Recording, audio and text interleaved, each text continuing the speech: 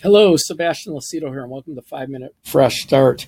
I'm in John chapter 20, verse 11. This is the resurrection morning. Verse 11, it says, "But Mary stood outside by the tomb weeping. As she wept, she stooped down and looked into the tomb. She saw two angels in white sitting, one at the head and the other at the feet, where the body of Jesus was laid. Then they said to her, 'Woman, why are you weeping?' She said to them, 'Because they have taken away my Lord, and I do not know where they have laid him.'"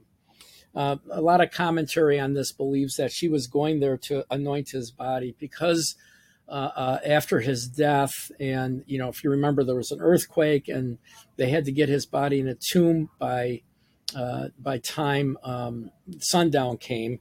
That Joseph of Arimathea had a tomb. They laid him in the tomb. So I assume that she was going to anoint his body. I mean, we'll have to see when we get to heaven, right? Verse 14. Now, when she had said this, she turned around, saw Jesus standing there, but did not know it was Jesus. Jesus said to her, "Woman, why are you weeping? Whom are you seeking?" She supposed him to be a gardener and said to him, "Sir, if you have carried him away, tell me where you have laid him, and I will take him away." Jesus said to her, "Mary." She turned and said to him, "Rabbi," or Rabbini, which is to mean teacher, which is to say teacher. It says it in the scripture. Verse 17, Jesus said to her, "Do not cling to me." So when this occurred, Mary began to cling and hold and hug and was holding on to Jesus. But here's what he said to her: "I have not yet ascended to my Father." In other words, I have something to do, Mary. You have to let go of me. You have to let me go.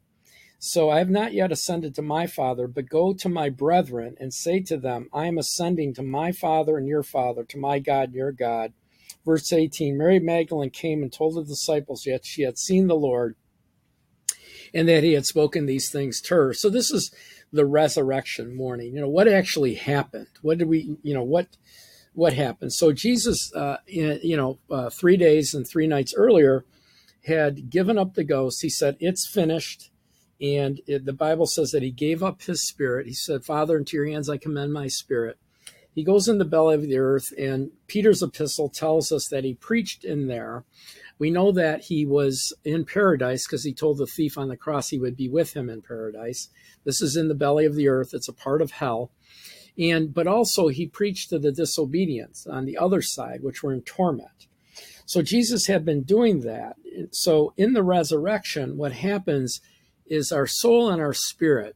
Our spirit is the real us, the eternal us. So the spirit and the soul, which is our mind, our intellect, our memory, is in our soulish realm. They separate from our body at death. So Jesus' body laid in the tomb, his soul and his spirit was in the earth. So at the resurrection, this is going to happen to us as well. At the resurrection, his soul and spirit entered his body again, and he became resurrected. It came to life again. But his body was changed. As a man, it was changed, and now it was immortal, could never die, could never get sick, never hurt, and it could never get corrupted at all. And so it was perfect. We are going to receive the same thing. In fact, we're going to, at the resurrection rapture of the church, our bodies are changed. 1 Corinthians 15 tells us that we're changed, that our bodies put on immortality, that our bodies put on, it can be uncorrupted. And so he now goes into heaven. We're going to talk about that later in the week. But here's the thing. If Jesus didn't resurrect, if Jesus was still in the belly of the earth, 1 Corinthians chapter 15 and verse 12, actually, I'll read it to you. I have it on my computer. It says, "But if there is no resurrection of the dead, then Christ is not risen. And if Christ is not risen, then our preaching is empty and your faith is empty.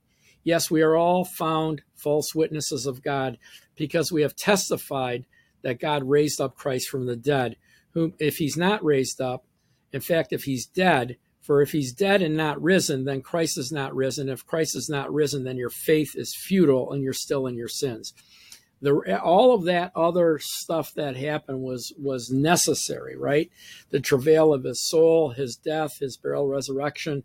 The resurrection actually sealed the deal. And you'll find out as we go through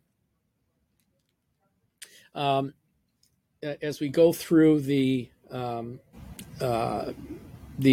steps that he took in future broadcasts, you're going to see that it was the resurrection that brought us that salvation.